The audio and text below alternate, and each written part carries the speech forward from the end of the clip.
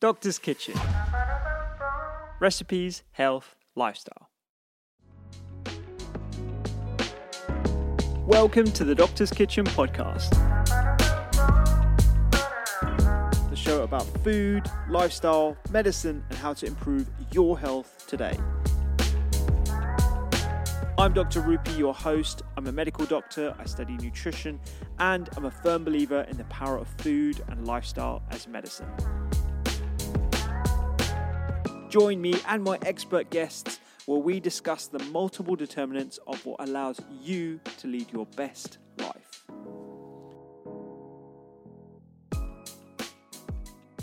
Today's episode is a live recording from my first supper club of the book tour to promote the latest cookbook, Dr. Rupy Cooks, and it was recorded in front of a live audience in London, where I got to enjoy some beautiful food from my own book, prepared by Hanna and her team, who hosted the event at her home and interviewed me. We talk about the mission for the Doctor's Kitchen, where I started, why I wrote this new book, and also what I'm up to with the app, the nonprofit work, and future aspirations to change the way we look at food as medicine. Hanna is an absolute star. After 2 decades working as an interior designer, creating comfortable and inviting spaces, she turned her attention to food. Combining these two great passions, she started building the Building Feasts blog to share not just recipes and stories about the dishes that she developed, but also her philosophy on designing ways to bring people together around a table. And it's this passion for food that brings out a little debate element of this interview, which I personally really enjoyed. Hanna also teaches regular cooking classes, and you can find out more about her work at buildingfeasts.com. And we actually want to do more supper clubs, just like this intimate gathering of 40 people,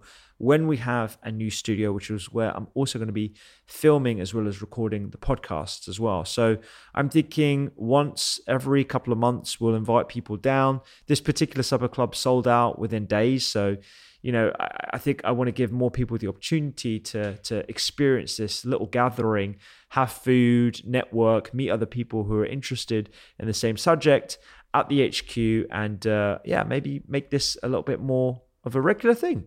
If you sign up to the newsletter, you'll be the first one to hear about these new supper clubs that we're designing. We are going to be getting a studio first, so it will be a little while. But in the meantime, when you do sign up to the newsletter, you'll be getting the Eat, Listen, Read format, which is something to eat, something to listen to, something to read every single week that I've mindfully curated to help you have a healthier, happier week. And you can also download the Doctor's Kitchen app for free to get access to all of our recipes with specific suggestions tailored to your health needs and new recipes added every month. And for Android users, we are building our Android waitlist. So you'll be the first ones to find out if you just click the link in the bio on this podcast right now. You'll be the first to hear about it when it releases. But now, on to our lovely Intimate Supper Club live podcast with Hanna Geller.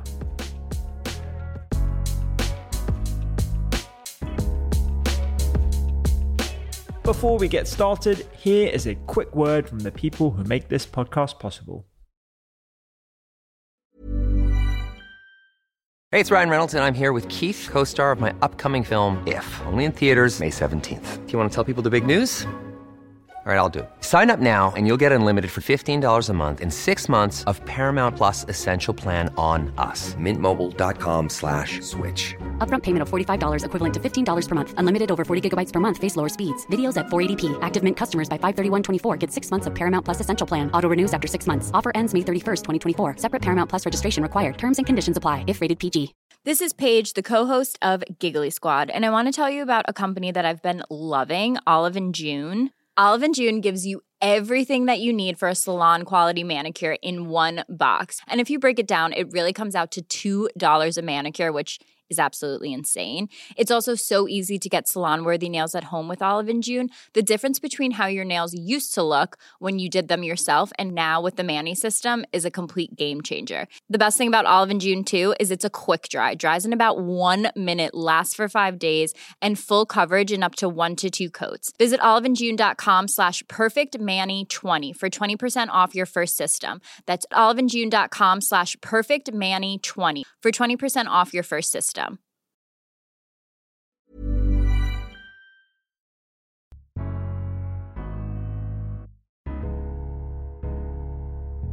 We're all sitting here and grateful to you for kind of helping us all to navigate this completely mad world of nutrition and health. And there's so many avenues to which you do it. I mean, I'm personally, on a very personal note, thrilled about what you do for medical students, because to start at grassroots, for those who don't know, one of the many, many hats that Rupy wears is he has brought nutrition into medical school to start when you're training to a doctor. Is that, I'm correct saying that correctly, Anna?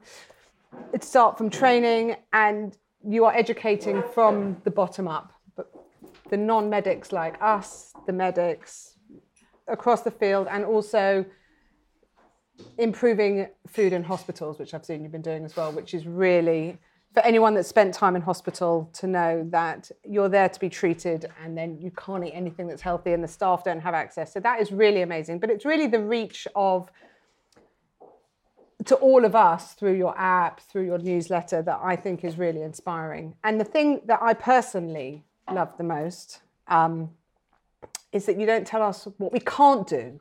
Like, you're not there saying you can't do this and you can't do that. You're saying, here is what's accessible to you. So that is a very bizarre introduction for Thank you, Rupy. For those who don't know, I'm Hanna. This is my home. I started my life as a designer. And then about 8 years ago, I started to write about food and teach classes, and I run supper clubs and I run events like this. The thing that probably excites me the most, I've always been extremely passionate about food, but for me, it's not what you make, it's how you share it and how you look after yourself by sourcing cleverly and well and making food accessible and easy. And for me, the most exciting thing is getting you excited about food. So the prospect of sitting here and chatting to Rupy was a perfect dovetail. I am definitely not a nutritionist.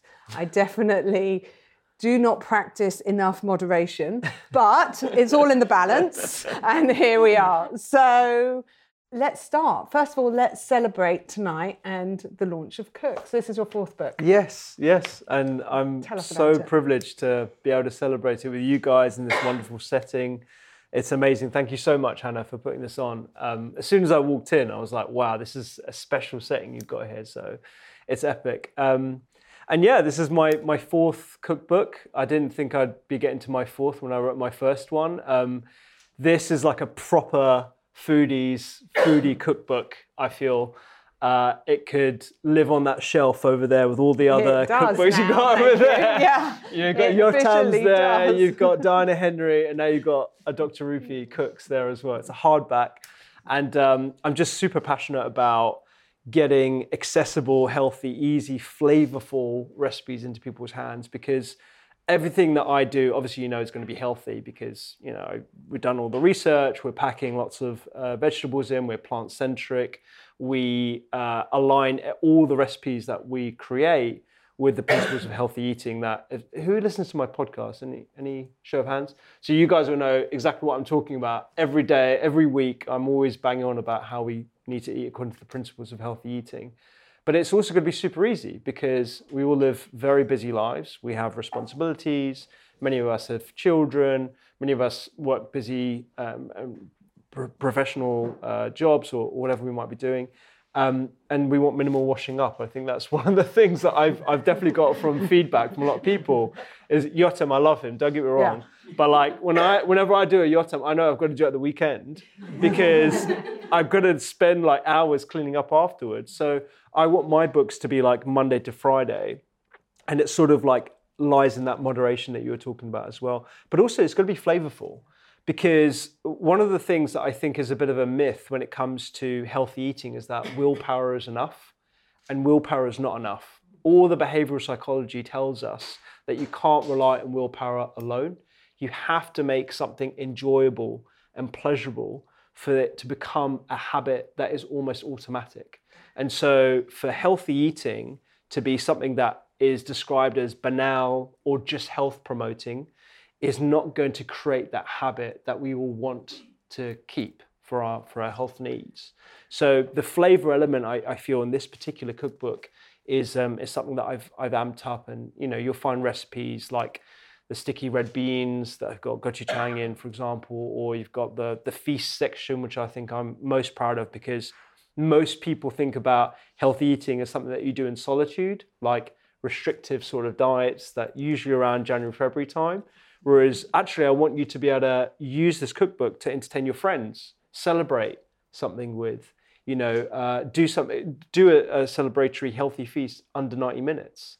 And also explore different cuisines as well whilst you're doing that. So yeah, that was really evident in your book. Actually, was how you go around the world basically, and it is. I mean, when I cook and when I teach, I always say the three things you want to think about in a dish is flavour, colour, and texture, because no one wants to sit down to a brown meal. It's kind of, you want it to be inviting, and then automatically once your eyes are satiated, you'll start to be satiated and you're probably less likely to overeat. Absolutely. And what you just said there about your eyes and your senses that you're trying to entertain, you're creating anticipation. And that anticipation is all the senses basically coalesce to impact the primary cortices of your brain. It basically is hitting your pleasure senses of your brain. And what that does is if you're hitting that over and over again, it creates repetition, it creates a behavior, it creates a habit. Big Food knows this very well, which is why when you see a McDonald's advert or something that's super indulgent, the shine on the food, the way it's been described, the image itself is so well fine-tuned to the last book that I was writing, that I wrote. I had a photographer that did a lot of corporate work, and when we were talking, we were doing this shoot, he said to me, I'm so glad I'm doing like a proper cookbook where we can be like, free and frivolous with the design and the styling and all that kind of stuff. So I've just done, I won't mention the name, but I've just done like a big piece of work for a big company. I won't say the name, but because I'm being recorded. I'll tell you afterwards. But he told me, it was like, they were so anal about every element of light, of texture, of superlative, of all those different descriptors, because they know that they are trying to hack our brains, such that they create anticipation, such that they create the sort of anticipation of pleasure. So yeah, that's basically what we need to do with healthy eating. We need to heighten up the flavor and use the same tricks that other companies are using to create habits that are actually going to be healthful. I mean, I think your trick's quite clever though, because every book you read is telling you what you're supposed to avoid. And the minute you're supposed to avoid it, you want it, even if you don't like it. So what you do, I read your whole book cover to cover, and there was you can't have this. I noticed that there were certain things and ingredients that were missing. That was fine. But are you going to name them? No. It's like choose your own adventure. Everyone has to go buy the book at the end and see what they find is missing. But spot the difference. Yeah, exactly. But no. So I think that automatically it doesn't become a chore when you aren't allowed something. If you go, what I loved about your book was this is how you do it. Because I feel so often we're told what we're not supposed to do, which isn't helpful, because just because we're not supposed to do it, you're not actually told how to do it successfully. Yeah. So that's what I think is really different about your book. And I know that it makes it less of a health book and more of a cookbook that you can keep on your shelf. And I thought that was really refreshing, actually. Oh, thanks. I appreciate that. And I think that comes from personal experience of, are there any medics here, like GPs or, GP? No, I'm a hospital consultant. Oh, there you go. So I don't know whether you've had this experience, but in primary care, when you just diagnose someone with high blood pressure or excessive dietary cholesterol, let's say, in their blood panel, what we're told to do is give this sort of single sheet of low cholesterol foods or like healthy eating diet sheet, and you give it to the patient, say, this is what you can't have anymore, you can't have red meat, you can't have butter, you can't have cheese, go figure it out. And that is just wholly inadequate. You can't. Unhelpful. Yeah, probably a lot of us have maybe even received one of those sort of like healthy eating diet sheets. That is not enough. We need to really help people to create those habits And the way you do that is by showing them and enticing them with delicious, healthy food that they can prepare themselves, but also reflects their cultural heritage. Because one of the things that I think we do badly, particularly in a place as multicultural as London, is try to force a Eurocentric menu on people from a vast variety of backgrounds. Yeah. And what I try and do with my recipes is show that if you are from a Sri Lankan background, you can have Sri Lankan food. If you are from a Korean background, if you are from an African background, if you are from an Indian background, you can have your heritage cuisine as long as it conforms to these principles of healthy eating. So whilst it might be Mediterranean in terms of its style, it doesn't need to be Mediterranean flavored. Well, because I've selected some recipes that we will taste afterwards that I've made, and it was really quite fun because we've got stuff from all over. We have little Mediterranean salad, and we have, some masala cauliflower, and we've got some Tunisian chickpeas and a bit of cornbread. And I'm like, wow, we've gone around the world, and it's all hanging together, happily on the table and colourful. So yeah, no, it was really. I was like, oh, what should I make? Yeah. And I was obviously, in my way that I approach things, was like, how is it gonna look together? I didn't want everything the same colour. So once I knew that the flavour combinations are going to be okay, then I went to the colours, because actually it matters on your plate. Mm-hmm. Yeah. You've got to have variation. So. Yeah, absolutely. The principles of healthy eating are pretty simple. I always say, look, the science is complex. When we're talking about anti-inflammatory chemicals, we're talking about polyphenols, we're talking about the gut microbiota, all that wonderful science is super complicated. The solution is very simple. It is eat more healthful food, have more diversity in your diet, increase fiber, have a plant-centric diet. Implementation, that's the hard bit. Science is complex, solutions are simple, implementation, doing it every single day, that's the hard stuff. I find that it's the pre-cook. So it's not actually the cooking that's tricky. It's when are you shopping? Yes. What are you cooking it in? Like, that's what I feel people really struggle when they go to cook. They think, I've got it all there, but then there's that one thing, I don't have anything serving. So, and then they abort. So it's actually, what's so great about your book is you can literally serve it in the things you've made it. So it's about, the cooking isn't tricky. It's how it fits into your week. And I think that is part of the education of cooking. Yeah. It's not how to fry an onion. It's when are you going to buy it? Where are you going to buy it? How long is it going to last? Totally. And what else are you going to use with it? Because then once that's part of the system. And I think that's really kind of, you cover that really well, actually. And that's why I love working with chefs and home cooks and people who absolutely adore food, because you are creating culinary confidence in people that require it if they are to eat well every single day. I get DMs all the time about like, oh, I don't have this particular ingredient, what can I use as a swap? And I'm like, straight away, I know intuitively, as many people here probably know as well, because we're all probably intuitive cooks, that you could swap coriander seeds with this other aromatic, or you can swap fennel for another allium vegetable. And the health benefits are relatively, similar. It's not really about being prescriptive about singular ingredients. It's actually being a lot more flexible and knowing how they flex in a recipe. Yeah, I mean, that's kind of part of the whole, the cooking adventure is, being able to play with it a bit of it and have fun. And I think that goes back to being contained but not restrictive. Yeah. So and the fun element, I think, is really important as well, because food is one of the most beautiful ways in which we can communicate across different cultures. It's a huge route to pleasure. It's an amazing way to celebrate. It's an incredible centerpiece of community. I mean, events like this really do warm my soul, because you get to meet people of hopefully delicious food. Hopefully.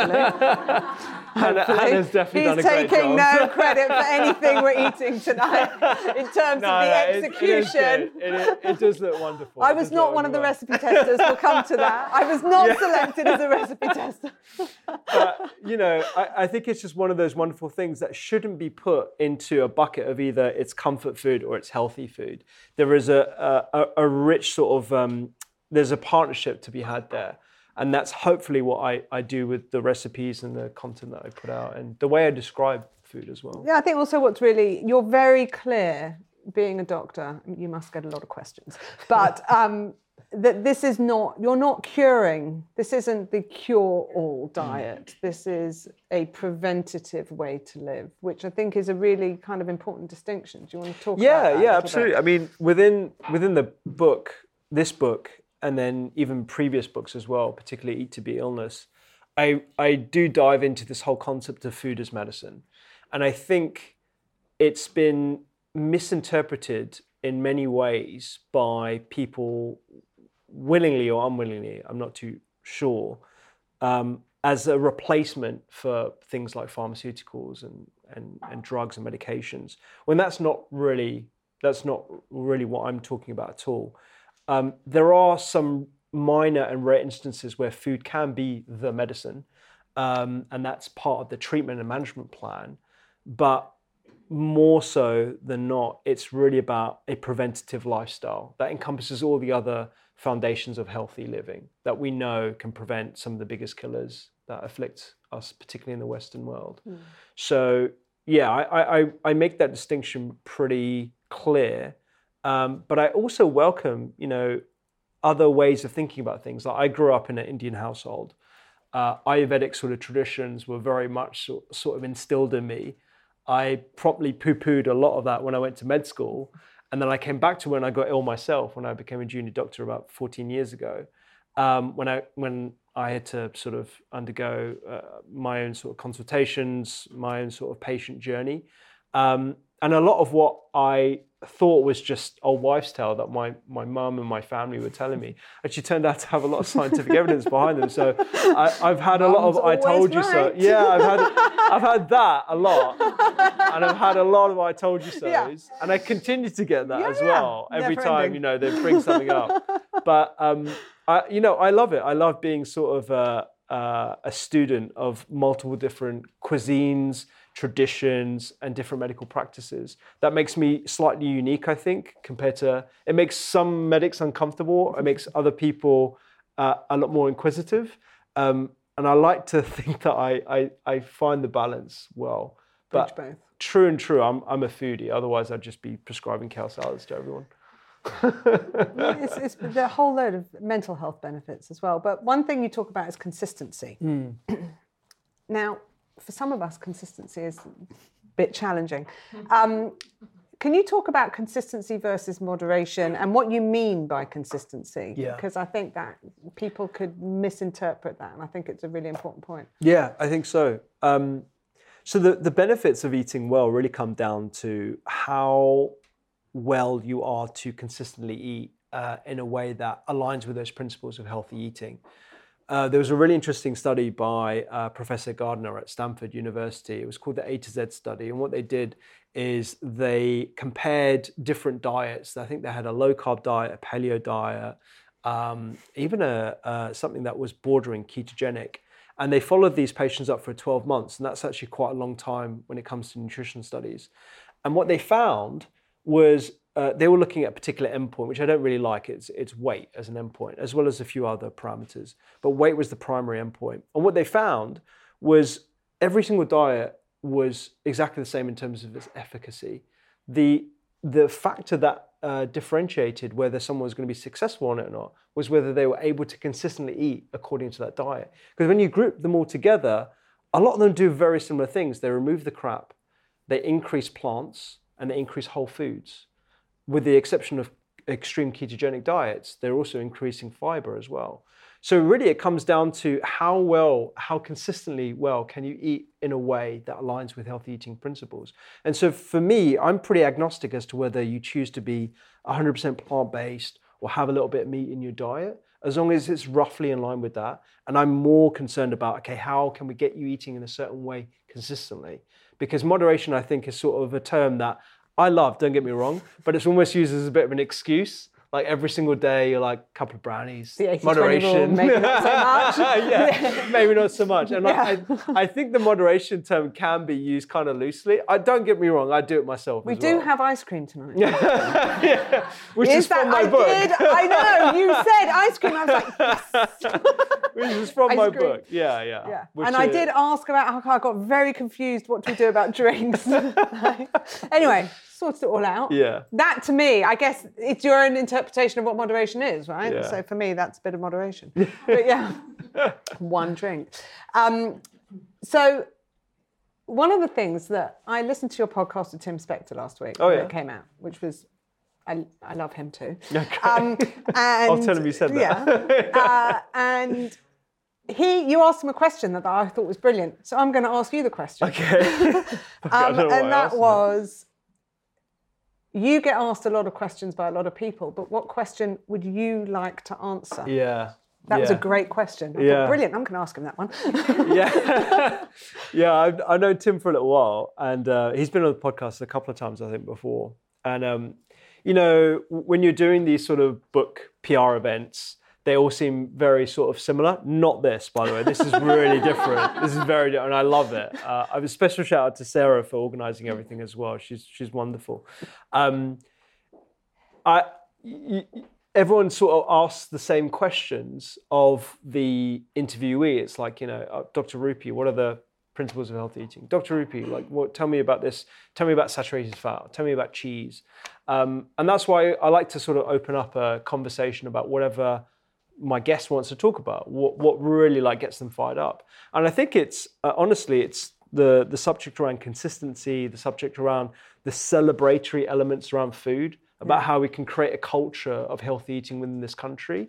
But aside from that, it's creating a generation of medics who can appreciate nutritional medicine, creating an environment where we can actually enjoy healthy food in the workplace, which is why the hospital food element, just to clarify, I'm not working currently on hospital food for patients. I'm actually working on hospital food for patient visitors and staff, because people who are stuck in these hospitals, as our consultant friend will attest to, you know, you're going to be there for 12, 13 hours sometimes in a day, particularly the administrators, the porters, the nurses, and the junior medics as well. And where do you have to eat? Well, you've got, I don't know how to say the names again, but you know, you don't have very healthy options. You usually have like a baked item, a white bread sandwich, you know, a meal deal. And these are sort of quote unquote normal, but we know that's not normal. We know that that can spike your glucose level up. You know that it's lacking in fiber. We know it doesn't have any healthful elements to it. It's just something for subsistence, and that's just not good enough. And that's why I'm really passionate about completely reforming those spaces in which we eat and normalizing what healthy and good lunches look like. So those are probably the things that I'm most passionate about and where I want to direct my attention. But I tell you the other thing that you mentioned, the pre-cook. That's really interesting, because the other side to what I do with the Doctor's Kitchen is I just started my app about a year ago. And right now it's a library of recipes that you can filter according to health goals. So me and my research team, we look through the dietary patterns and ingredients that align with anti-inflammation. So we use something called the Dietary Inflammation Index. Cardiovascular health, so we'll look at Mediterranean diet guidelines, for example, or healthy eating index guidelines. And that allows the user to just quickly filter through all these delicious recipes without really having to Google, what should I eat for? One of the things that we've consistently got feedback on is, how do I make the whole process of generating a shopping list easier? How do I just click a button and then my whole week is sorted for me or my family or my partner or my kids? All their taste and allergens are sort of catered for, and our health needs as well, in the click of a button. That's something that we should already have, and that's... Do you think that's possible? Because this is why I'm going to start a debate with you. Yeah, let's do it. One of the things that I think is really important about making choices about what you want to eat is actually making the choice. Mm-hmm. So if you have a weekly food shop, and you have the same food shop every week, you're not engaging with what you're doing. So you're not going and stopping at the vegetable shop on your way home and going, oh my God, that cauliflower looks amazing. That's what I'm going to make. You're not starting the process before you've even started. Yeah. Your choice is already made and it's a very passive decision. So one thing I like to encourage people to do is actually search out what they want to eat when it comes to the fresh fruit and vegetables, because then they're already excited about it. Whereas if they're unpacking their shopping, they're thinking, bloody hell, it's cauliflower again. That's not exciting. Yeah. So I think it's a really difficult thing to actually manage because that requires more time, because then you're required to actually go to the shops rather than sit at your desk and multitask and order it online. So it's a real tension. But I think that when you, like, eating well is I think from a totally non-medical or nutritional perspective, one of the best forms of self-care, because you are thinking about yourself and what you want and meeting your needs and really thinking about what will make you feel good on that day. Yeah. And I think when you start the process like that, you're less likely to fall down the rabbit hole of grabbing chocolate because you haven't eaten and you're too hungry, and you're less likely to spike. So that's where I feel. And I think creating that is going to be really, it creates a tension because people are becoming numb to those decisions. It becomes everything we're doing is so automated. And I think when you think about what you want to eat, the excitement starts when you start thinking about it before you've set foot in a shop or in your kitchen or anywhere else to start the process. So that's the way I like to think about it. And I'm completely obviously food obsessed, so it helps.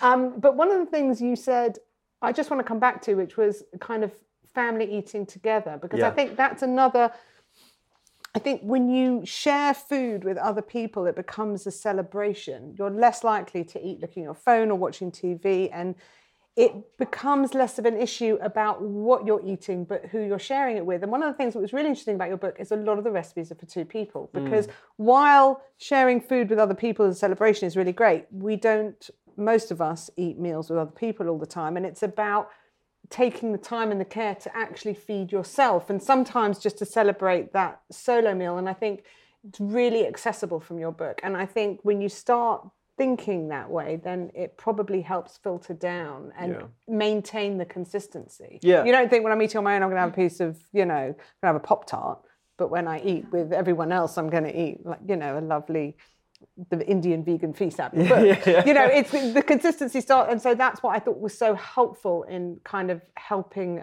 educating us in. Almost like removing the romance or the beauty of cooking by automating out, all the recipes and taking that headache away from you. I agree there's a balance to strike. Yeah, it's really hard. Because I love like going to, in a true sort of bougie fashion on the weekend. I go to my farmer's market. Every Sunday. Mine's on a Saturday. I'm right there with you, I go on Saturday. Religious. I go there. I chat to my grocers. I chat to the fishermen. I love it. But I'm a real foodie. But then things come into season. You're excited about them. Like rhubarb's here. Amazing. Totally. But then I chat to my mates. Yeah. And particularly my male friends, and I can say that because there's hardly heavy many female. here. I did you warn you. Heavy female. Yeah. And I chat to them, and they're like, never been to a farmer's market, What do you mean? And it's a bit of an issue. Yeah. And so I would say there is definitely a balance to strike where you want some foundational level of something looking after your health that you can automate out. But then also, you can open up one of your delicious cookbooks at the weekend and then enjoy something there. It might not be the solution for everyone, but for a lot of people, they need that sort of foundation. 100%. I agree. No, I completely agree. But I'm just saying there's also that tension, because if you only do that. Then, but also there's like I have another philosophy of cook once, eat twice. Oh yeah, I mean, leftovers is a big it's thing like in your our best household. friend. Yeah, absolutely. But some people are very adverse to leftovers as well. It's almost like, what happened with Google Maps. Yeah. When I was at med school 20 years ago now, we didn't have Google Maps. I knew London like the back of my hand. We had to find our way. I knew the buses, I knew everything. Now, if I had to walk home, even though I'm not too far from here, I'd get lost. I would literally get lost because I haven't had to exercise that. It's not even that you would have got lost. You don't even have to think about it. it's not something that even has to cross your brain. You don't even have to, because someone's already telling you. Yeah, exactly. Yeah. So therefore, you're not looking up and taking note of the streets. And Yes, I have an issue with that. And there, I can tell. So, and you know, I'm so old. I appreciate what I've lost, but then the convenience option that I've gained is okay for me. No. And people always have the option of, you know, well, I don't want to do that. I'd rather go to the market and find out what's good for my cauliflower and use the principles of healthy eating, and I can figure out myself. For a lot of people, they don't even want to do that. So my question is, if they're not doing that, it's how do you engage them? So that's really my question. It's not, it wasn't like, it was more, if you are living in this more automated, repetitive, disengaged, because you're not thinking about it, like the way you're not thinking about your route home, because you don't need to. You're absolutely fine with that. It's fine. They don't have to think about their list. But then how do they get excited? And that's really, I think that's the challenge almost. Yeah. I think the excitement can definitely be brought out, but in a slightly different way. You know, I can't say I get excited about my Google Maps route that's going to be taking me straight home. You do excite people in what you're doing, because you've got like, I think you're doing it. But I'm just saying like that, I think when it comes to cooks and encouraging people to eat, that is, I mean, if you can be excited and engaged, then you automatically will do it more. It helps, it's like setting the wheels in motion, if you know what I mean. Yeah.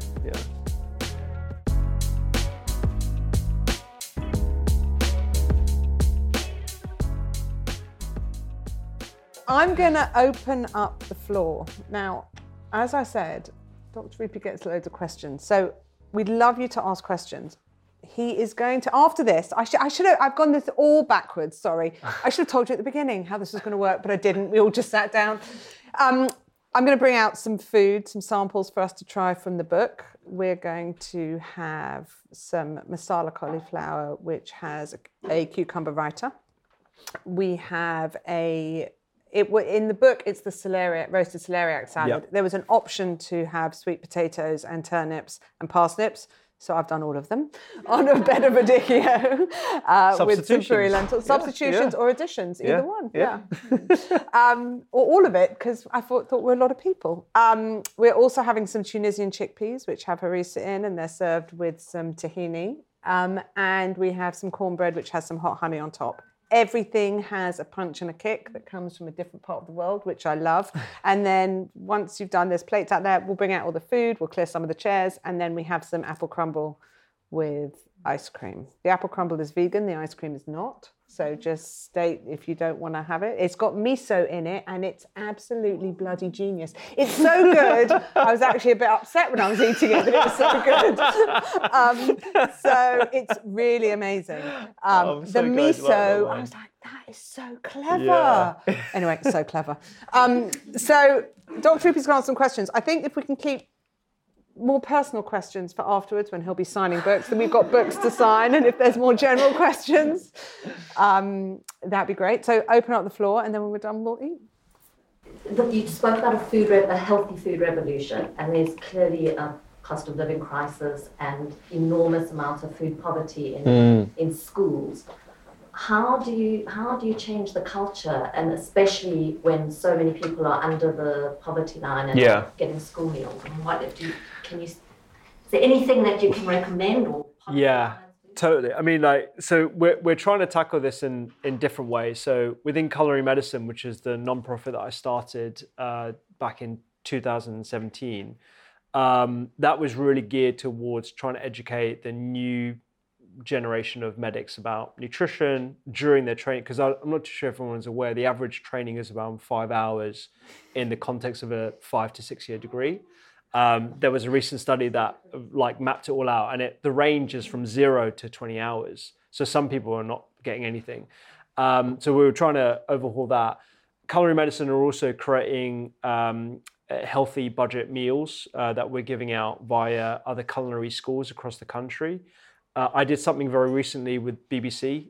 So we created recipes based on the latest supermarket prices as of November 2022.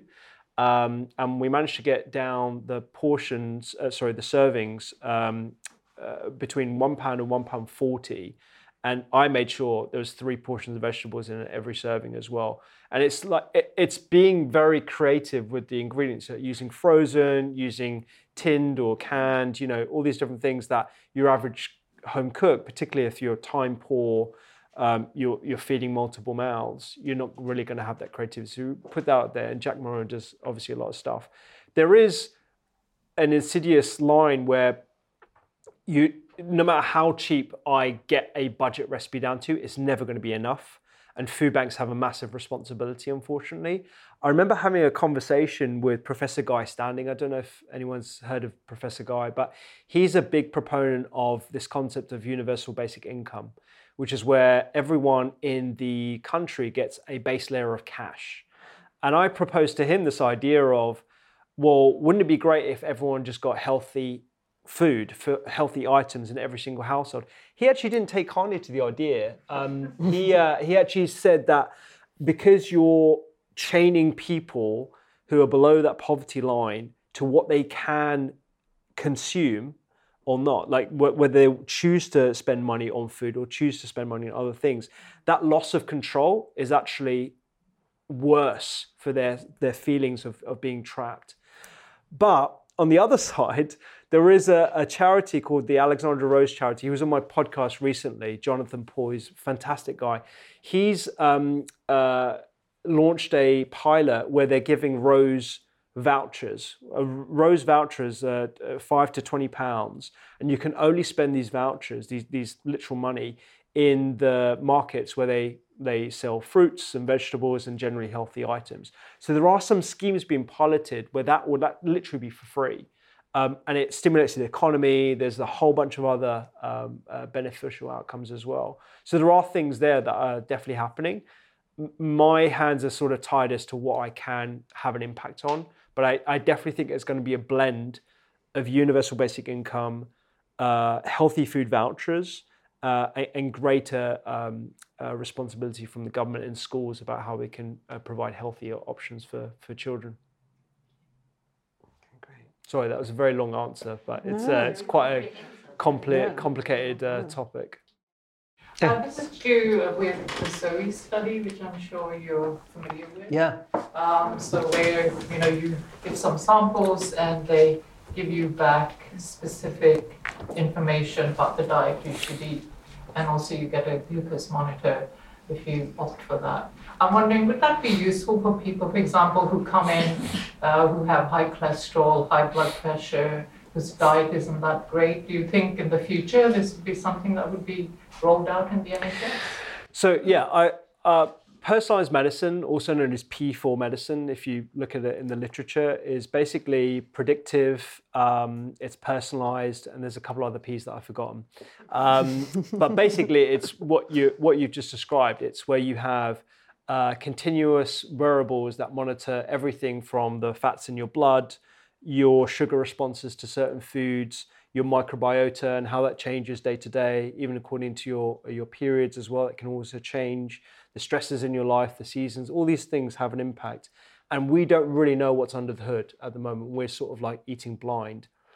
The caveat to that is, I think most people can garner the benefits of healthy eating by just doing healthy eating principles.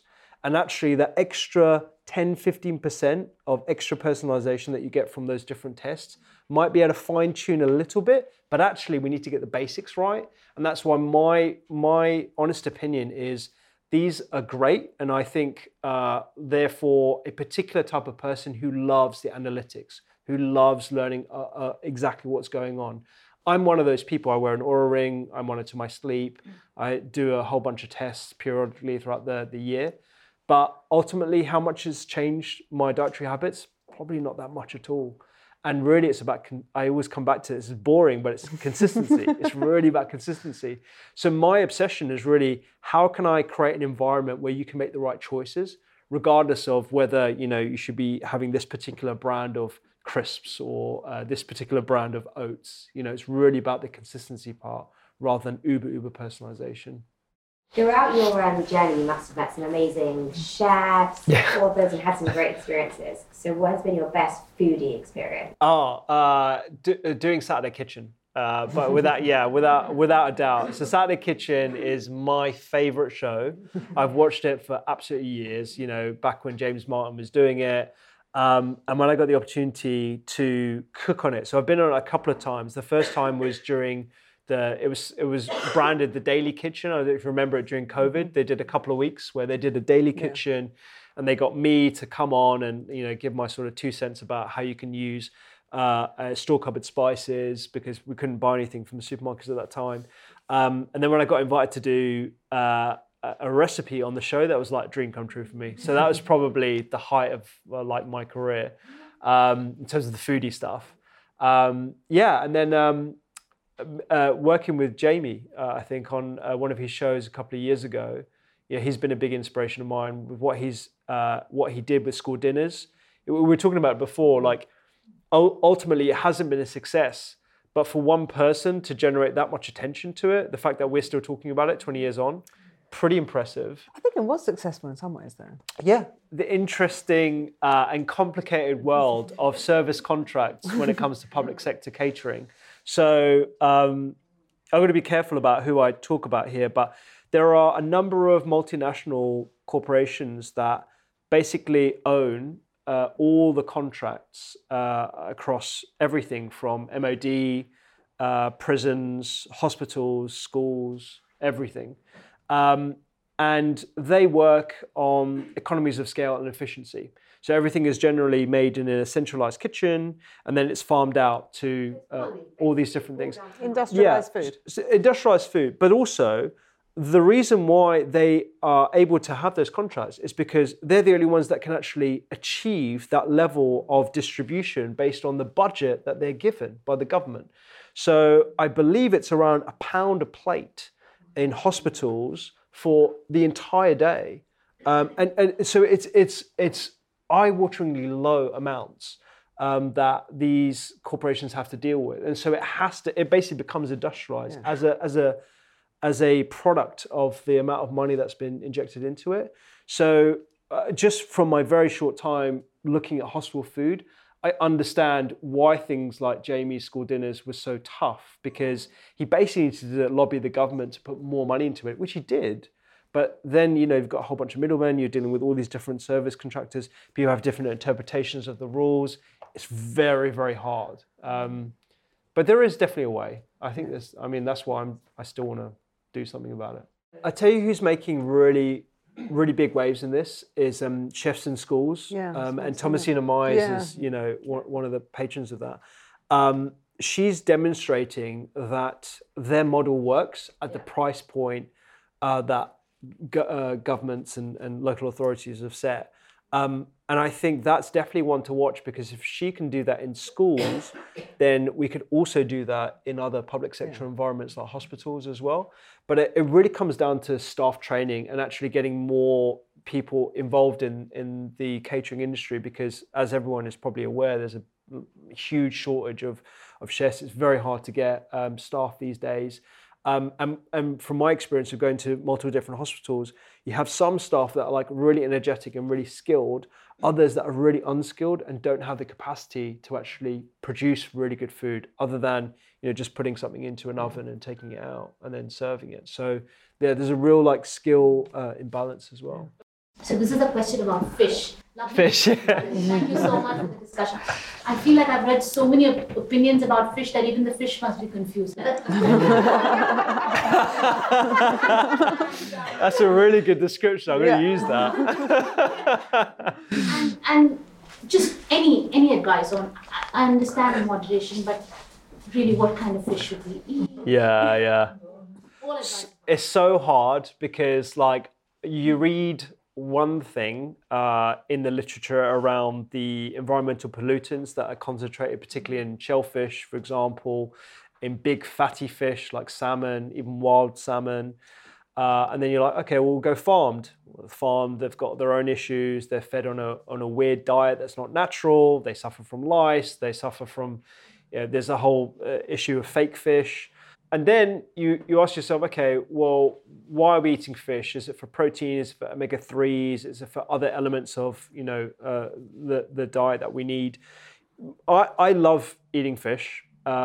and I will have it in moderation, using that word, probably once every week, if not once every 2 weeks, to mitigate against any potential environmental pollutants that can be concentrated in fish if it's not farmed properly.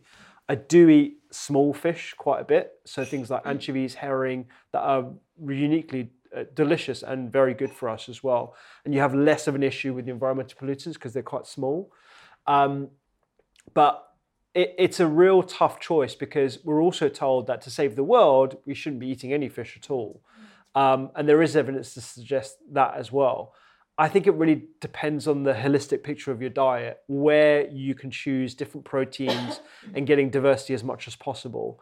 That's sort of my strategy, because there is no, I'll be honest, I would love to sit here and be like, these are the only types of fish you can eat, and this is what you can't eat. There is no clear-cut answer. And anyone who suggests that there is most likely not being truthful to the evidence. So I would say around once a week, go for small where possible. And I would also envisage things like oysters and shellfish like that to have like once every 2 weeks or so, because there is an environmental pollutant risk. All right, guys.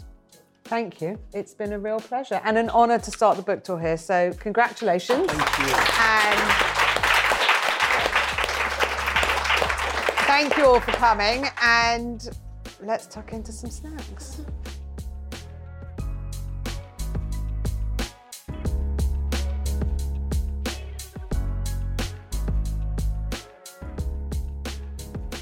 Thank you so much for listening to this week's episode of the Doctor's Kitchen podcast and this lovely live supper club event that we had. We are definitely going to be doing some more of these. I absolutely love doing it, and you'll be the first one to find out about it if you subscribe to the Eat, Listen, Read newsletter. You can find the link to that in the podcast show notes or on the doctorskitchen.com website. I will see you here next time.